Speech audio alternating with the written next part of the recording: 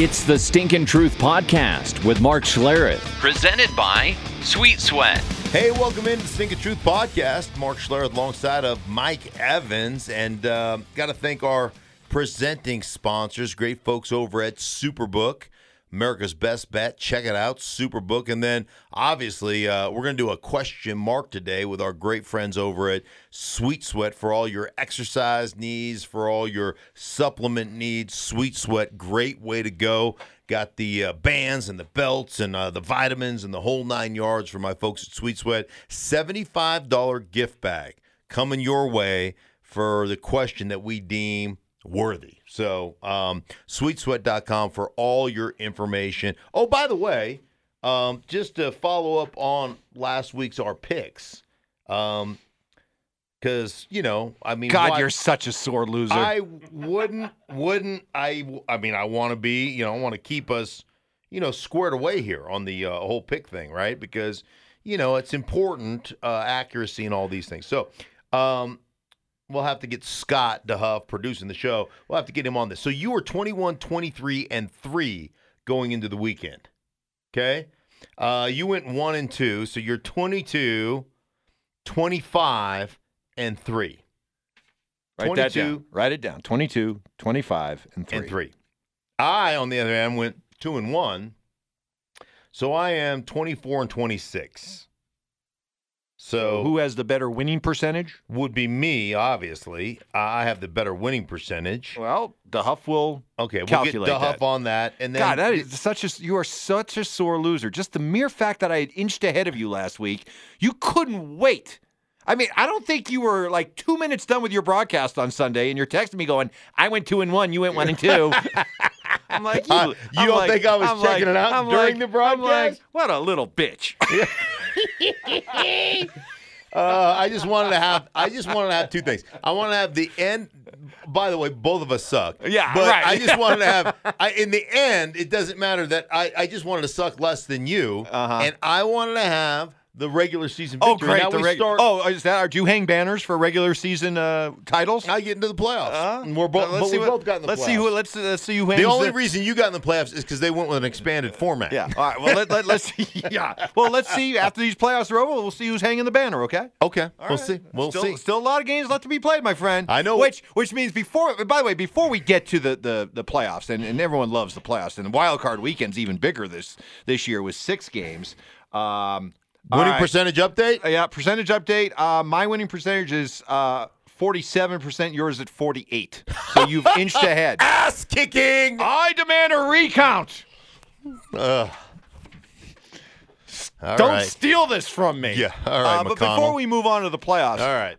Some of the leftovers from the regular season, last week of the season, what did you make of the Doug Peterson show in Philly? Oh, my gosh. We are probably as qualified as anybody to talk about what went down in Philadelphia. And the reason, Mike, is because we had somewhat of a similar situation here in Denver in 2016. So, first off, let me just preface this by saying my gut tells me, one, Doug Peterson said at some point they wanted to see Nate Sudfeld play. You've had him since 2017. You've seen him play. You know what he is. Wouldn't you rather have your quarterback, Jalen Hurts, be in a pressure pack? I know he didn't play well up until that point, but wouldn't you rather have him in a pressure-packed situation to see if he can lead his team to victory? Like, Jalen Hurts happens to be one of my favorite players of all time because of the national championship in which he got benched. So let me take you back to that Alabama, I think it was the Alabama-Georgia game. Yep. So Jalen Hurts has a horrible first half. Understand that he was 25-2 as a starter at Alabama. Has a horrible first half. They bench him at halftime. They bring in true freshman Tua Tagovailoa. He drives them down. They score a touchdown. And I think it's 13-7 or whatever. The first guy sprinting down the football field to congratulate Tua is Jalen Hurts. Now think about this, Mike. He got benched. He's 25-2. He understands after this freshman who was highly touted comes in and leads them to a touchdown, he's probably never playing at Alabama again. He understands, and it's one of the things I love about football. I mean, go back and watch it. One of the things I love about football is you're sitting there having this recollection and having this understanding that you're probably never going to play there again. Your career as an Alabama player is over. You're going to have to transfer. And you're celebrating the guy's accomplishment who just replaced you like it was your own. I can win with that guy. I want that guy on my football team. So you benched him to bring in Nate Sudfeld because since 2017 he's been on your roster and you're not quite sure who he is? Give me a freaking break. So that to me is the organization basically saying, hey, this is what you're going to do as a head coach. And the thing that's disappointing for me, Doug Peterson said, okay. So the reason that you and I are probably more versed to talk about this than anybody else, in 2016, we were here in Denver. It was Gary Kubiak's last year. Denver drafted a quarterback named Paxton Lynch who wasn't worth a squirt of piss.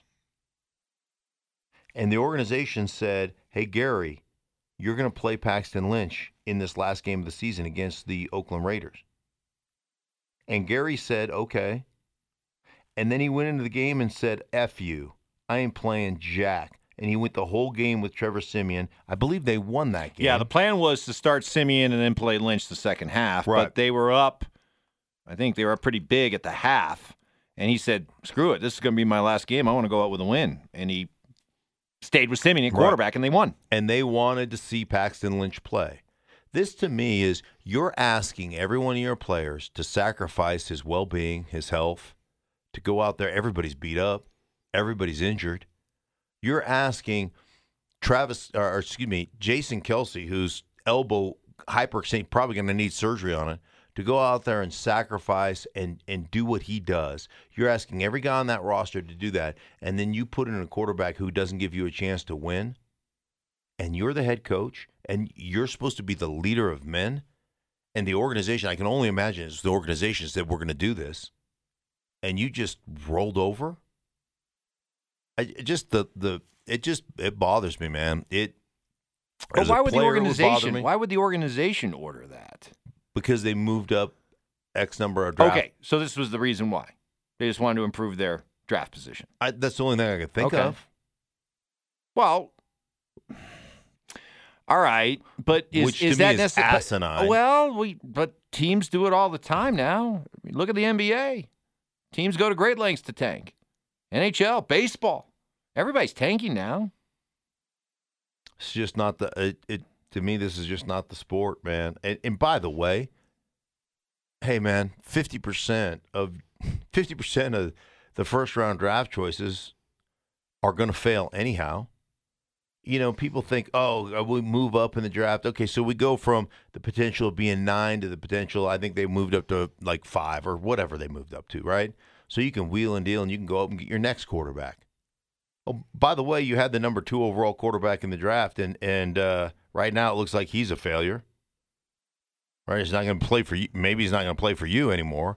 I mean, can we go through all the? Hey, Blake Bortles was top 5 pick. How'd that work out? Marcus Mariota and Jameis Winston went 1 and 2 overall. How's that working out? They're both backups. Winston's a third teamer. I mean, we can go through the draft of all these quarterbacks who have been overdrafted that haven't panned out. I honestly think it's interesting. So I did Carolina last game of the season, and I'm talking to Matt Rule, and Matt Rule is talking about winning in December, and they had won a game the week before, and they're playing the New Orleans Saints, and the importance of winning in December to jumpstart your offseason and to create some excitement and to build your culture. And Matt Rule said something to me that was very poignant. He said, never in my life have I ever seen a situation where somebody failed their way to success. You don't go, oh, let me lose let me lose a game and gain 3 spots in the draft so then I can have some success. Then I can get the player that changes the culture. Your culture is shit. Like think about what I don't know that Trevor Lawrence. But what ultimately though turns around a culture though? It doesn't talent. I mean, doesn't the presence of great players turn around your culture? And if you can improve your draft position by a few spots, maybe that is the difference. You've told me many times that really once you get to 15 to 18 top picks in the draft, then you're really, there's no difference between pick 19 and whatever you're going to get on through the second round. Mm-hmm. So if there is that point where there is a drop-off, if you can improve your draft position to ensure that you're going to get one of those players that everybody agrees has one of those rare first-round grades, shouldn't you do what's necessary? Here's what I would tell you, and I go back to just what I know and the way I grew up in this league. Great talent makes plays in the first 3 quarters. Great character wins games in the fourth. Joe Gibbs. I want great character players. That's what I want. And so, I mean, I want a guy to be a great player, but I want him to be intrinsically motivated. I want him to have great character. I want him to care more about the team than he cares about himself. And I think here's the most interesting factor, Mike, and you tell me. So Trevor Lawrence, everybody thinks Trevor Lawrence is going to be the next coming of the next great thing. Best prospect since Andrew Luck, and before that, right. Peyton Manning, and before that, John Elway. Right. By the way, how'd that draft? Andrew Luck, 2nd pick overall, RG3. RG3's a backup, Andrew Luck retired. Here's what I think. Maybe he could be great. He could be. I have no idea. I don't know. Nobody does. Maybe he'll be great. But think about what you're going to ask him to do. All right, so we're assuming that Jacksonville's going to take him number 1 overall. Hey, Trevor, we're a screwed-up organization. Shad Khan right now, they don't have a general manager. Shad Khan, the owner, is taking over. He said in 2020 when they fired Dave Caldwell, I think it's Dave Caldwell, was their general manager. He's taking over personnel decisions. The owner, who made his fortune creating bumpers. I'll be in charge of the personnel. Right? And so, and I know firsthand because I was there calling games, not this year, but the last couple of years I've called games there, how dysfunctional the organization is, in dire straits from a dysfunction standpoint. Right? In a market in which, come on, guys don't really want to go to Jacksonville. I'm just being fair. Sorry, Jacksonville. I'm just, right now, that's where you are, okay? It's just being honest. And now I'm going to draft Trevor Lawrence and say, hey, come in and change my culture. Come in and be quarterback and change the culture of this organization. There's a few guys that can do it, Mike.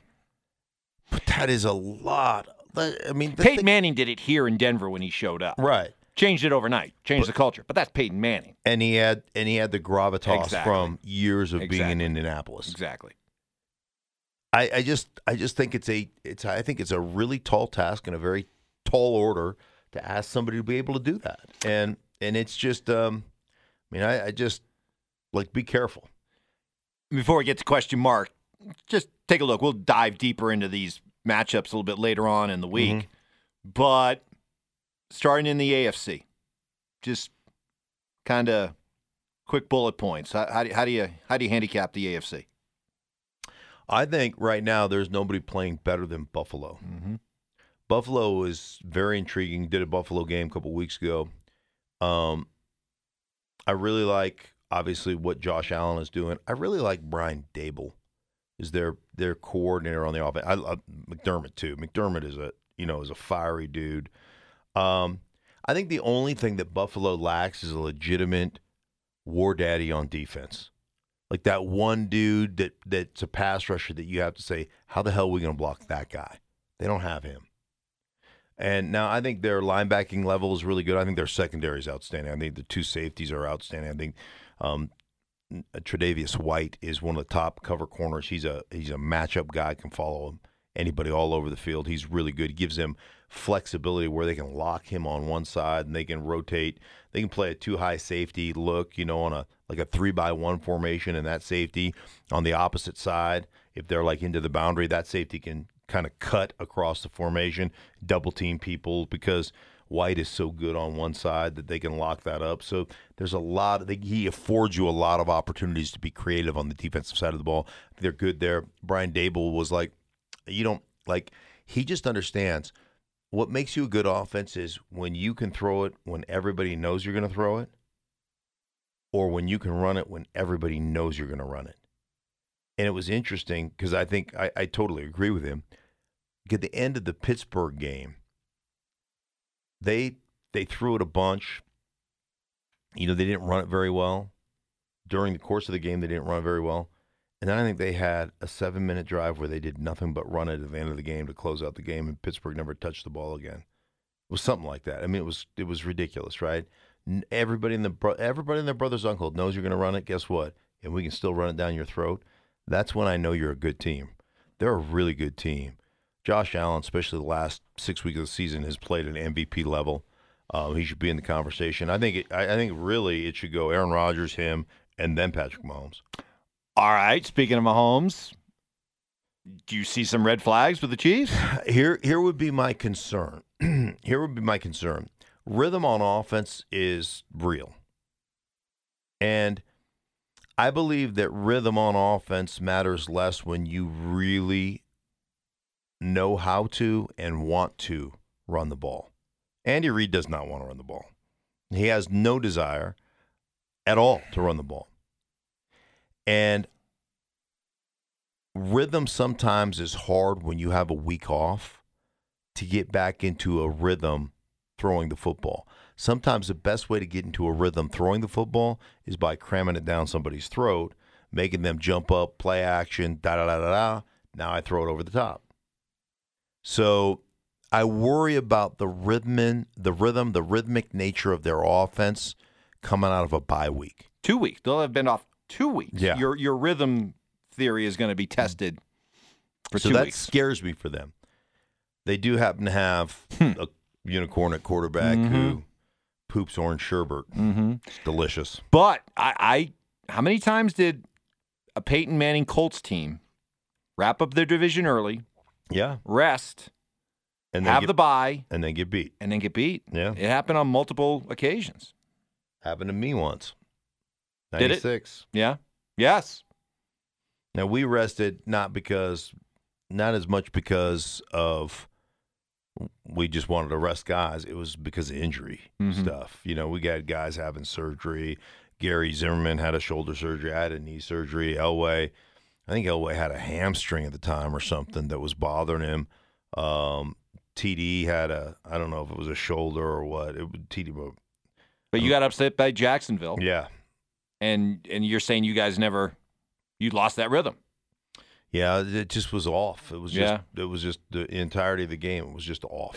Team in the AFC that would be considered a dark horse, but it wouldn't surprise you if they ended up Tennessee. Really? See, I was going to go Baltimore.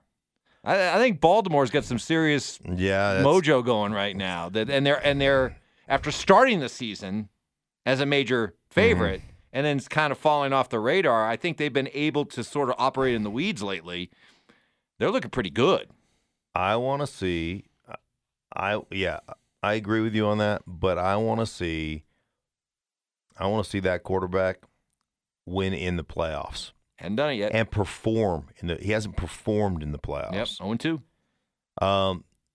The reason I say, think about this. King Henry needs 220-some yards to go over 2,000 in a game that matters in the last game of the season. And he gets it? He gets it. Holy shnikes, man. Yeah. I will tell you this, Mike. Like, you want to talk about going in your study and putting a tie on the doorknob, Closing the blinds. closing the blinds, putting a sign, don't come in here. You watch Tennessee operate. Yeah. There's two guys. Kid by the name of Davis is a second-year player at right guard. I think his name is Davis. I don't know his first name. 64. And Roger Saffold. They're two guards. They are mauling people. I mean, mauling people. And what they do for that offense in play action, the way they run the ball, it is, I tell you what, it's beautiful.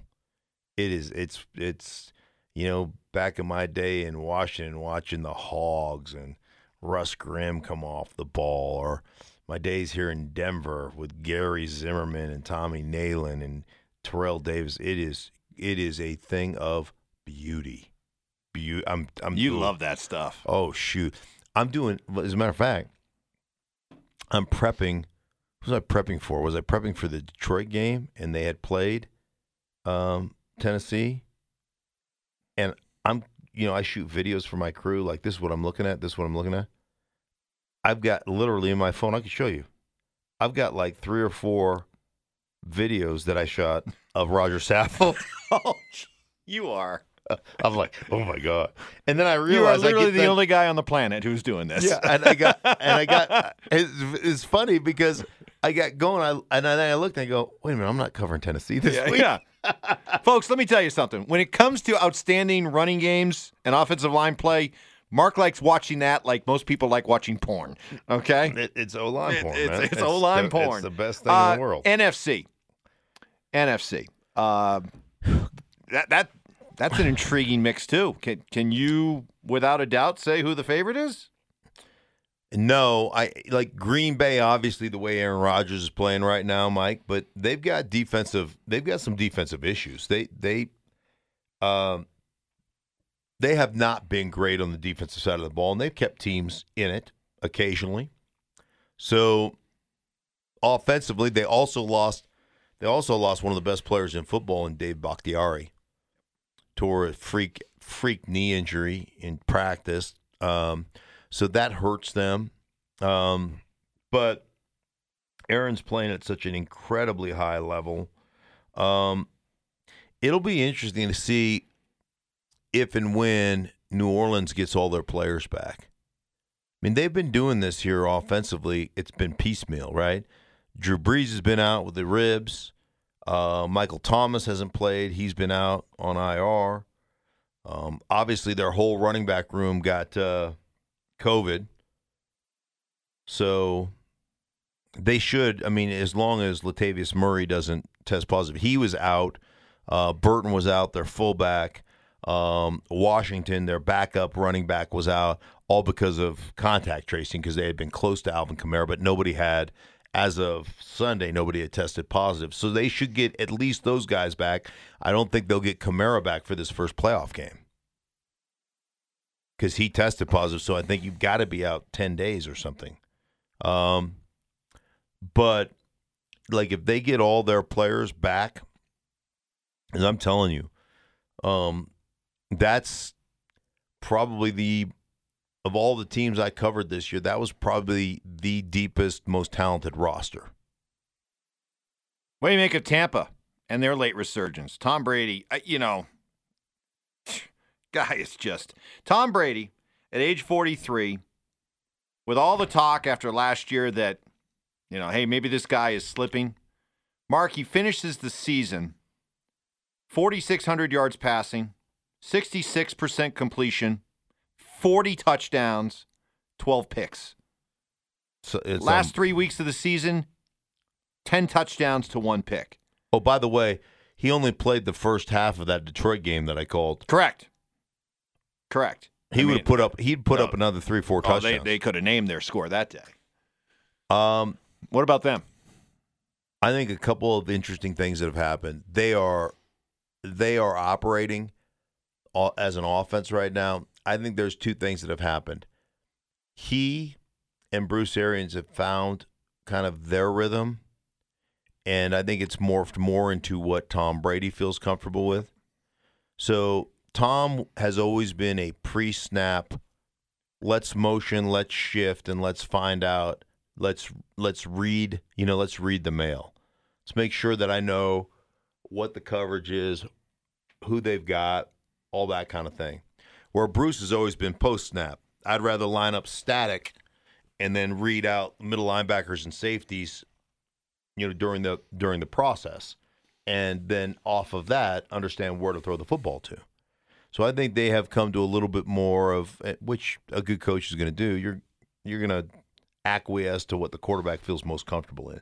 So I think there's been an amalgamation of the two philosophies to make sure that they're on the same page. I think that took time, and I think there was some headbutting that went on along the way, which is healthy. That's part of what you do as an organization, right? So I think that was a big part of what went down, and good for them. Obviously, that nonverbal communication that was a struggle early has really excelled. It took Rob Gronkowski time to get himself into kind of quote-unquote football shape after a year plus off. And I think those receivers, it took time for them to understand what Tom Brady wanted versus, what they were doing with Jameis Winston. And that's been a process. One thing that Tom Brady told me, and I've told you this, it was interesting. He said, early in the season, we couldn't do the extra work that I've been used to doing with my receivers for my whole career because it's so damn hot in Tampa that your receivers have to recuperate during the other periods. They've got to drink water. They've got to, hydrate. Otherwise, hammies cramp up, people cramp up. And so he said, now that the weather has cooled off, I've really, in the last 6 weeks, been able to get that extra work in that I've always been used to, and it's really helped progress our offense. Tampa is the ultimate boom or bust, Mike. Yeah. Because Bruce wants to run it just well enough to set up the play action. He doesn't really care about running it. And I believe you have to, especially come playoff time. But defensively, they could create 5 turnovers or they could give up 5 big plays because Todd Bowles is coming after you. He's going to blitz you on first, second, and third down. And that's just the way he operates. So they're a boomer bust. I could see them blowing out a team, and I could see them really struggling. All right, we'll get to a question mark here, and actually we got some developing news to talk about. Mm-hmm. This literally just came down here as we're doing this. The Cleveland Browns have announced that Kevin Stefanski, the head coach, 2 additional members of the coaching staff, and 2 players have tested positive for COVID-19 and will not be available for the wild card game against the Steelers on Saturday. Wow. Boy, the Browns have just been decimated the last couple of weeks, right? So, you tell me, does this automatically eliminate them in your mind that they're going into a playoff game without a guy who many people feel should be the coach of the year? Yeah. I think it definitely makes it tough. There's no question. It was already going to be tough anyway, having to beat Pittsburgh 2 weeks in a row. Right. But, I think it was going to be really tough. I think it definitely hurts their chances, but it doesn't eliminate them. They're a talented football team, man. They're good. And Baker Mayfield's actually played pretty well. They can run the ball. They can shorten the game. And they've got the ability as pass rushers, whether it's Myles Garrett or Larry Ogunjobi, Olivier Vernon's had a great year. They can get after the quarterback. So, I give them a solid shot even with that news. But that is tough news. All right. I got him. All right, let's get to some of these questions. Again, for a chance to win the $75 gift package from Sweet Sweat. This one comes in from Eric, who asks, with John Elway stepping down or up from his GM position, do you believe he will give full control of personnel to the new GM, or is he just trying to get his name out of the headlines? No, I think he'll advise, but I think he'll give the GM control. I just don't think he wants to do that job anymore. he's suffered a lot of criticism, especially from you. You hate John Elway. Man. Hey, all I've said over the last few years is that his job as general manager in the personnel department is what has put the Broncos in the state that they're in. And unfortunately, it's always been coaches that have been blamed. I think that he should have been blamed. So, yeah. And him coming out and saying yesterday that he wants a new set of eyes looking at the roster, I guess I was proven right. Well, yeah. I've been on the same track. It just hasn't been good enough. No. That's all. I mean, it's not personal. It's not. There's no anger. It just hasn't been good enough. And this is a proud franchise, man. And they have been. I mean, they just have not been very good the last couple of years, and they're no longer. Listen, man, they're not where they should be. The Denver Broncos should be a prominent franchise in the National Football League, and right now. They're not, and that's hurtful. Is it an attractive job? I think that it's the Broncos, right?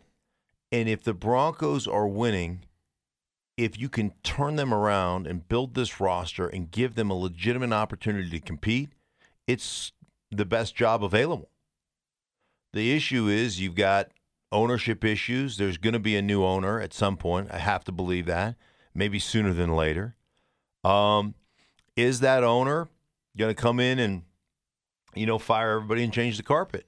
Or is that owner going to give you a legitimate opportunity to kind of put your program in place? There's a lot of questions. Are you going to be tied to the hip of Vic Fangio long term? Is the new owner going to come in and want to get rid of that? I just think there's a lot that's going on there. But if you can turn it around, like I believe on like gambling on myself. Like, I left ESPN, I left the studio because I thought I could be good at games. Well, it's a gamble. What if I suck? And some of you think I do, especially Giants fans. But, it's a gamble. But I'm willing to gamble on myself. Like, I'd be willing to take the job. If somebody said, hey, Mark, would you be the general manager? Absolutely. Because I'll gamble on myself. I'll gamble on my work ethic. I'll gamble on my knowledge of the game. I'll gamble on all that stuff. And I'll gamble on the fact that if a new owner comes in, I'll be able to sell me. There's nobody that's going to advocate for me better than me.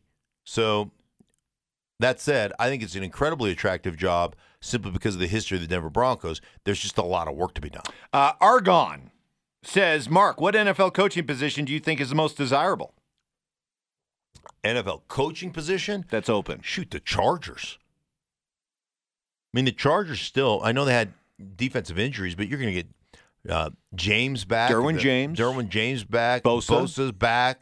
Hopefully Melvin Ingram comes back. You got talent on that roster. And Justin Herbert, set rookie records. He was great. So you've got Keenan Allen, Hunter Henry. Yeah. Austin Eckler. I mean, you've got some loaded players. So yeah, I mean, I think the LA Chargers are the team that, shoot, if you could walk into there, you kind of have a chance to. I'm not comparing Herbert to Aaron Rodgers, but I'm like, you have a chance to instantly win a lot of games, I think. This is from David, who asks and goes back to our Doug Peterson conversation. As a player, how would you have dealt with your team tanking? So if that was playing out on right, and you're on that team Sunday, how would you have reacted? I'd be pissed. I'd have gone out and done my job, and I'd play my ass off. I'd be pissed. Would you be giving your coach an earful?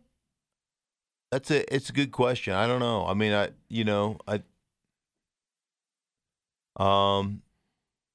I'd like to think I guess it just depends. That's a tough situation. Yeah. I know because you played for Joe Gibbs and Mike Shanahan. You never really had to worry about that. Right. But I'm just curious. I just think I think you would have personally knowing you. I think you would have had a hard time holding your tongue.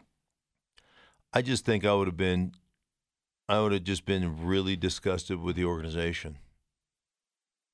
Now I would have towed the company line in public and all that kind of stuff, but I had tough conversations with coaches before. I mean, So I'm just disappointed, man. I'm disappointed that's what the Philadelphia Eagles chose to do because it's not right. All right. Let's give one out. Let's give out a winner. You have a particular one? No, I don't. You leave it up to trust me. you. I'm going to trust you. Let's see. I'll tell you what. I like the coaching position and the fact that you were so emphatic about the Chargers being that desirable. So yeah, let's go with Argon. Argon. Okay. At Embury 25. All right. I am going to reach out and to Argon. And not to be confused with Aragorn. Yeah. From Lord of the Rings fame. All right. So here we go. Right now. Hey, man, send me your name and address, and I'll send you a $75 gift package from Sweet Sweat. There you go, folks. Just Seeing how like seeing how the sausage is made here. Bam. Just hit it. There it is. There it is, people. Because he didn't put his name on here. He's Argon. He's Argon. Rogers. Something. It's like Aaron Rodgers. Argon Rodgers. Argon Rodgers? Argon Rodgers. Who cares? He won. Really good job. All right, for everybody involved in the Sneaky Truth podcast, for the great folks over at Sweet Sweat, we thank you so much. SweetSweat.com for all your exercise and supplement needs. Also, Superbook, America's best bet. Check them out. That's Superbook. For Mike, myself, for Scott, we'll be back with you later in the week.